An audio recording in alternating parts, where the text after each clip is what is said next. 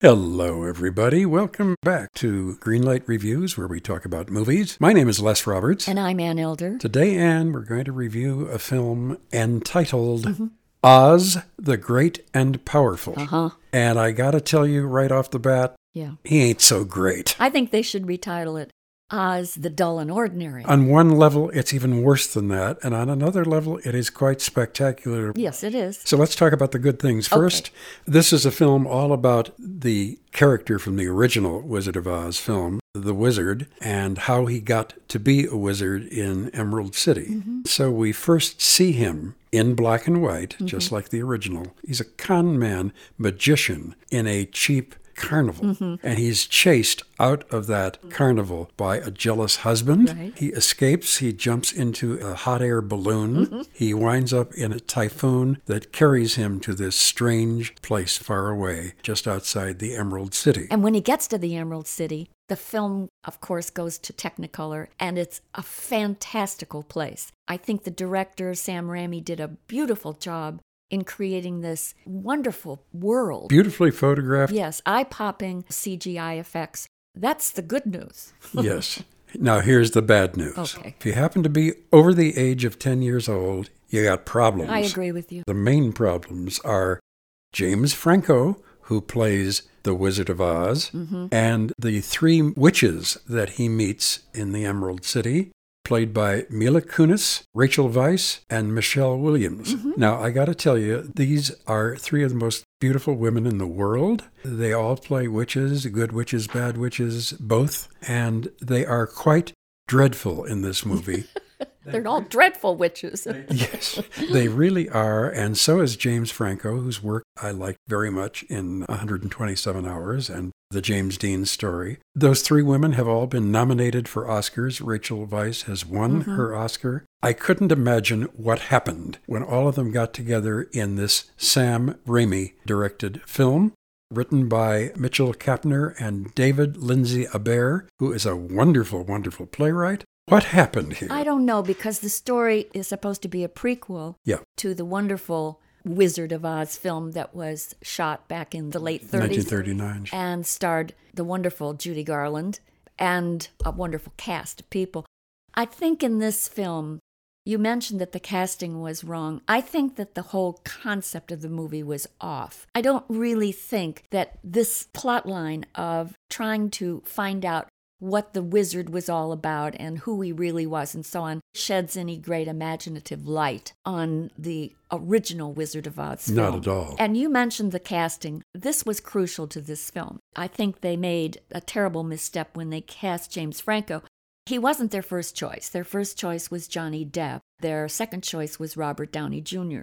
Both of them would have been better. I think the part calls for someone with a lot of swagger and a certain kind of smarminess. Remember, this character is a circus carny magician Right. Who's really a charlatan. He really isn't any good at anything he does, and he's kind of a scam artist. He's taken out of that arena, and he is whisked off to the Oz world. There he's supposed to save the Oz inhabitants from a terrible fate.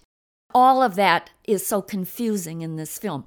James Franco is a laid-back, cool, nice guy actor. He doesn't fit the concept of a really bad, mischievous, evil, carny kind of character. Well, you know, those two actors that were asked to do this first, Robert Downey Jr. and Johnny Depp, they are very swaggering actors, and they're sly, and they're funny, and they're amusing. Even if they're playing bad guys, you just love watching them.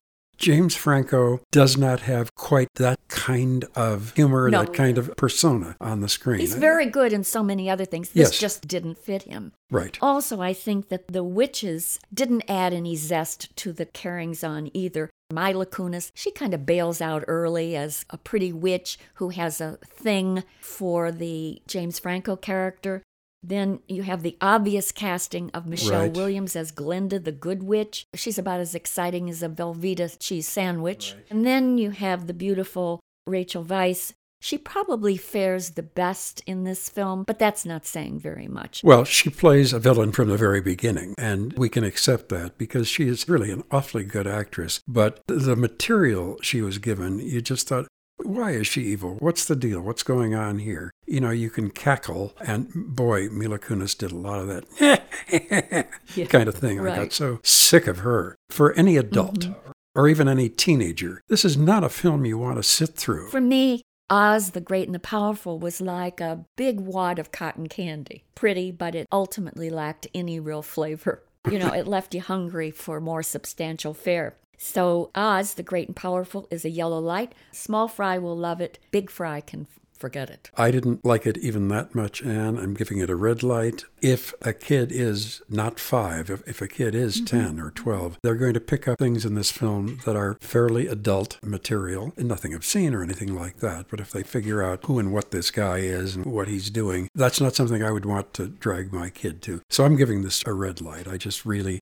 hated it a lot. It was my worst experience at a theater in 2013. Okay. All right. A red light and a yellow light for Oz the Great and Powerful.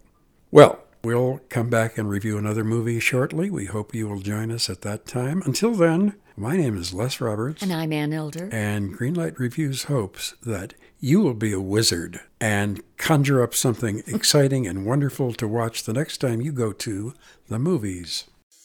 Hi, I'm Christina Yerling Biro, host of the podcast Pop Culture Confidential. Join me as I go way behind the scenes with some of the most influential people in entertainment and media.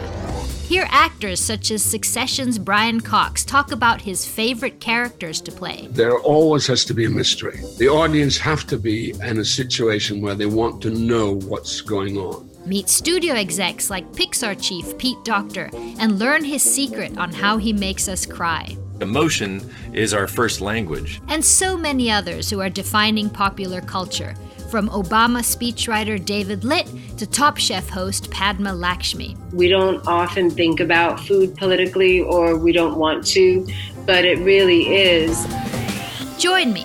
Search for Pop Culture Confidential wherever you get your podcasts.